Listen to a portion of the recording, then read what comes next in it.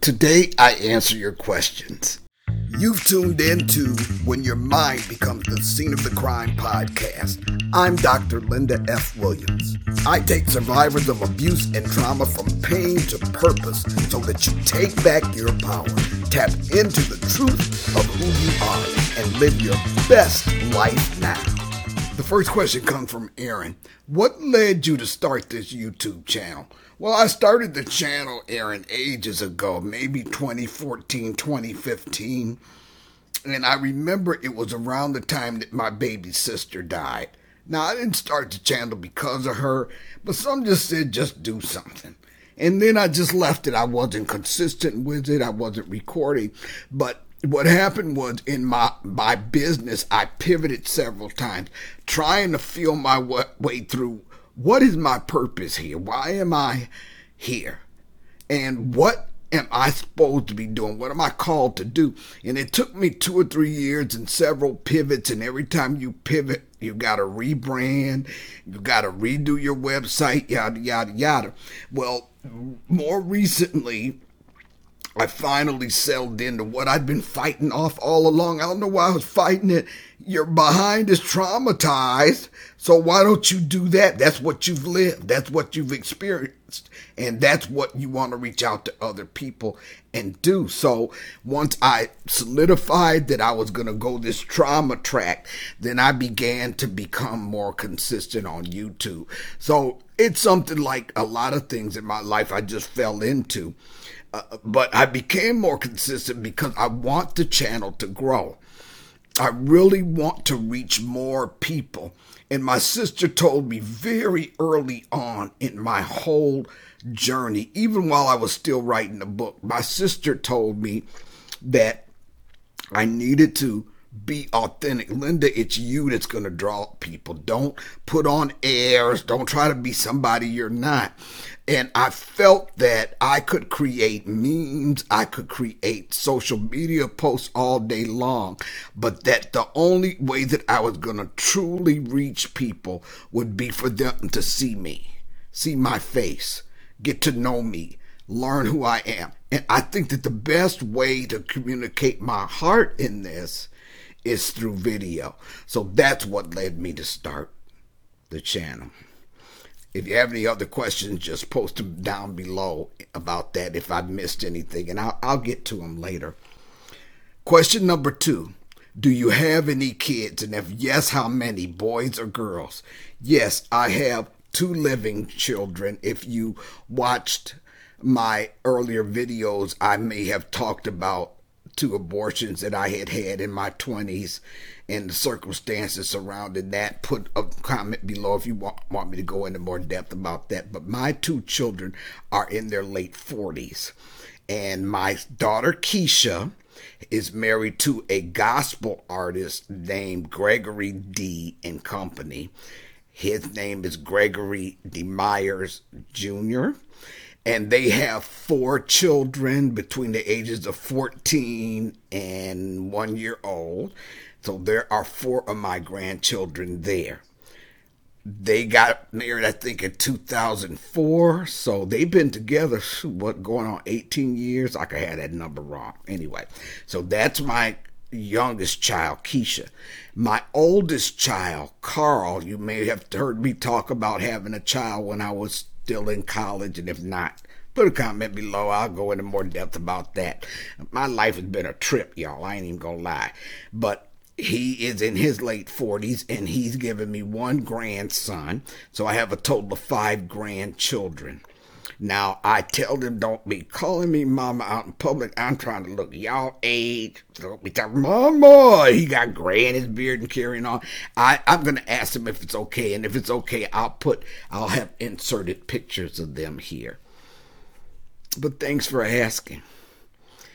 Jennifer Rowe says, I haven't been watching long, so you may have already addressed this. I'm curious about your voice. Has it always been so deep? Is this common in your family? Do you sing? You don't sound like her but it brings Maya Angelou to mind. Thank you so much. I loved when she was reciting poetry and would break into song, usually an old soulful tune that would practically shake the tears out of me. Love your vids. Well, thanks, Jennifer. Look, so this was really interesting because I think one other person had asked me that. And I recently, in my getting out of the house, I talked in one of my recent videos about how I'm so much like my mother, even though I didn't want to be. And she was a hermit and I'm trying to be. So I've been getting out of the house. And I went to lunch with two of my high school friends back in April. And they said that they were talking and saying they didn't remember my voice being this low. So now I'm trying to figure out, when did my voice get so low? Now, when I was in my early 20s, I knew it had gotten low like this. So that was close to after graduating. I don't know, but it just did. And I used to practice singing all the time. And when I practiced, I started practicing with people like Peabo Bryce and Luther Vandross. That means that I would play their songs and I would rehearse over and over until I got my pitch right, until I got my intonation right. And I trained my ear to be able to sing. And this was in my early 20s. So I think it was this low that early because I remember that my apartment was right across from the elevator. And I've heard people out there arguing, that's a man, no, that's a woman, that's a man, no, that's a woman, because they heard me singing. And so I think it was like that back then. And I remember back in my early 20s, early to mid 20s, that I would just, I don't know, on an elevator, somebody said, well, do you sing? I know with a voice like that was just my talking voice. They would say, you must sing. So I think it was real low back then, but I was smoking cigarettes back then and rehearsing and singing pretty darn good and everything. So I don't know if it was the cigarettes or what, and you would think that once I quit that my voice would come back, but apparently not. So I don't know. They don't remember being this low in high school. I don't have any recordings of me talking or singing back then. So I'm assuming that it got real low in my 20s. I'm now in my mid 60s. So it's been 40 years or so. So I'll tell you a story about story time. You know, you got one coming. So I used to write for a group called the Shy Lights. In the 70s, they had big hits with Old Girl, Have You Seen Her? I mean, they were really big on the soul music chart. Some of you might remember, For God's Sake, We Got to Get More Power to the People. That's the group that I used to write with. And where am I going with this? Oh, yeah. Okay. So he was like in his 40s back then. I was in my early 20s. And so he had kids close to my age. So I used to hang out with his kids and everything. And I lost touch with them after I moved up here. I moved to Grand Rapids in the 90s and I lost touch with them.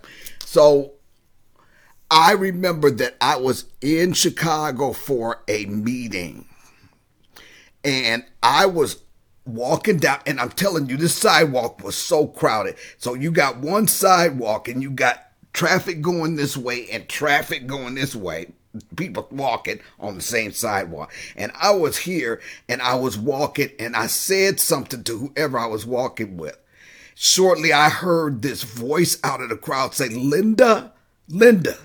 And I turned around and it was Michelle, one of Eugene Records' kids. He was the lead singer of the Shy Light. And she was one of the people I'd lost touch with. And I turned around. I was so glad to see her. We exchanged numbers and everything. And I said, wow, how did you see me? I didn't see you. She said, I heard your voice and I knew your voice. So it was so strange because of my voice. On a crowded, busy Chicago sidewalk where she was short. She was shorter than I am. I'm 5'4". She was way shorter than I am. There's no way that we could have seen each other, but because I happened to say something to somebody at that very moment, she heard me and knew my voice was so unique that she knew it was me and called out to me. Can you figure this out? So I've had a lot of problem with my voice. I mean, I went on a national radio tour back here a couple of years ago. I hired a PR person, and she put me out there on a bunch of national shows. And there was my second show was with this group.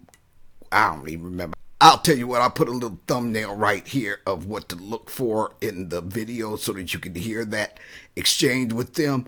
But I'm telling you, I got on this thing and they said, well, welcome to the show, Linda. And I said, well, hello, yada, yada, yada. And just crickets, dead silence. Now, you know, ain't supposed to be no dead air. When you're a radio personality, ain't supposed to be no dead air because somebody might be skimming the stations and they're going to go right by your station because they're hearing nothing. And I'm telling you, it was a couple, 3 seconds of dead air. And they said, well, do we have this right? Yada, yada. Is this Linda Williams? And I said, yes, this is Linda Williams, yada, yada, yada. And I tried to play it off. Well, then it got, the kind of halted conversation, and they were trying to find me on the internet. Guys, well, I can't find you on the internet. I said, well, yeah, Linda F. Williams, and I'm out there. And at some point, they said, are you a transvestite? I was crushed, but I had to put on a good face and handle this conversation because that's what my PR people would expect me to do.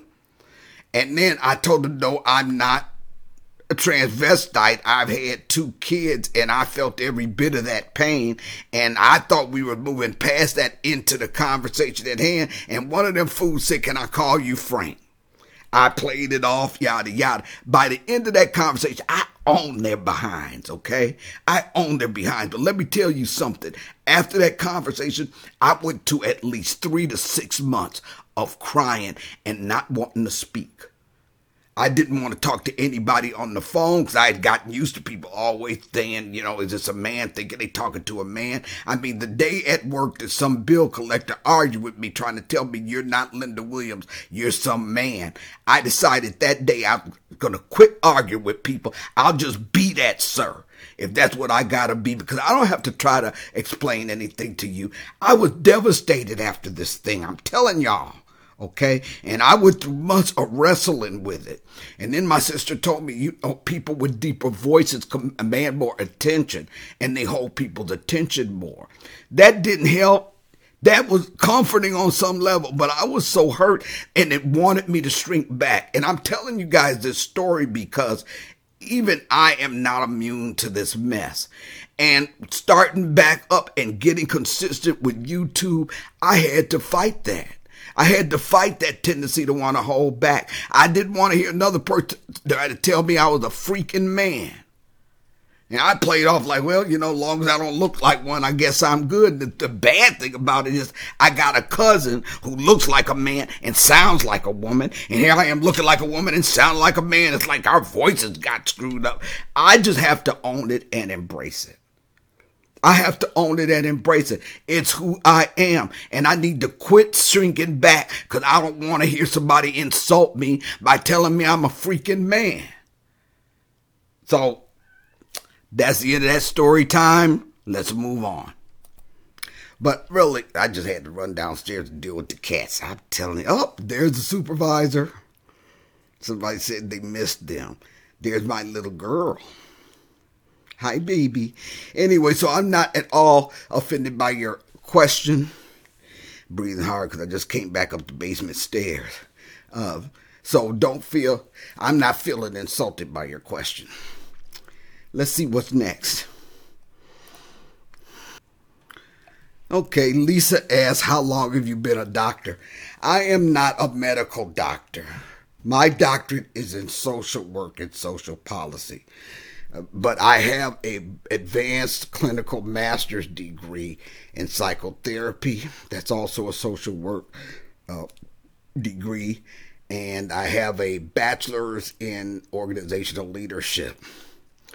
It's going to take another whole video for me explaining y'all how that whole dichotomy just twists and turns in my life. I tell you, destiny doesn't look the way you think it will. I finally finished my doctorate in 2019. Whew, that was a trip too, man. I was going to work. I was working full time and trying to get that degree. But here's the clincher. Here's the kicker on that. I had completed almost an entire degree in criminal justice, a PhD, and I had taken my first comprehensive exam. I was supposed to take comprehensive exam number 2 and write my dissertation. I'd gone that far and had to drop out because I'd run out of money. And it was right in the middle of marital breakup and a nervous break. It was just, it was everybody's mess. It was a hot, smoking mess. And when I went back to finish the degree, they say, oh, nope, got to start all over. None of that counts. I was livid. And so I didn't even go back at that point. That was in 2005. I said, okay, if I got to start all freaking over again, y'all ain't getting my money. That was a bad attitude. And sure enough, a few years later, I came back and it wound up getting a degree in social work. But I claim all of those classes in criminal justice as well. So most of that transferred into my new one, but I had to take a bunch of additional classes. So I just say that it's social work degree with a specialization in criminal justice, yada, yada, yada. So there, 2019, I finally finished that PhD. If you all want to know the story about why I started going back to school at age 38 and didn't quit till I finished my doctorate, put a comment below and I'll do a separate video on that. So if any of my answers raise any other questions, feel free to let me know. Anyway, that answered your questions about me. There's a lot more I can say. I'm going to spare you, but you know what I always say. Your greatest power is realizing the truth of who you are. Know that truth. Thank you for joining me today on When Your Mind Becomes the Scene of the Crime podcast. Schedule your free breakthrough session now at lindafwilliams.com. That's lindafwilliams.com.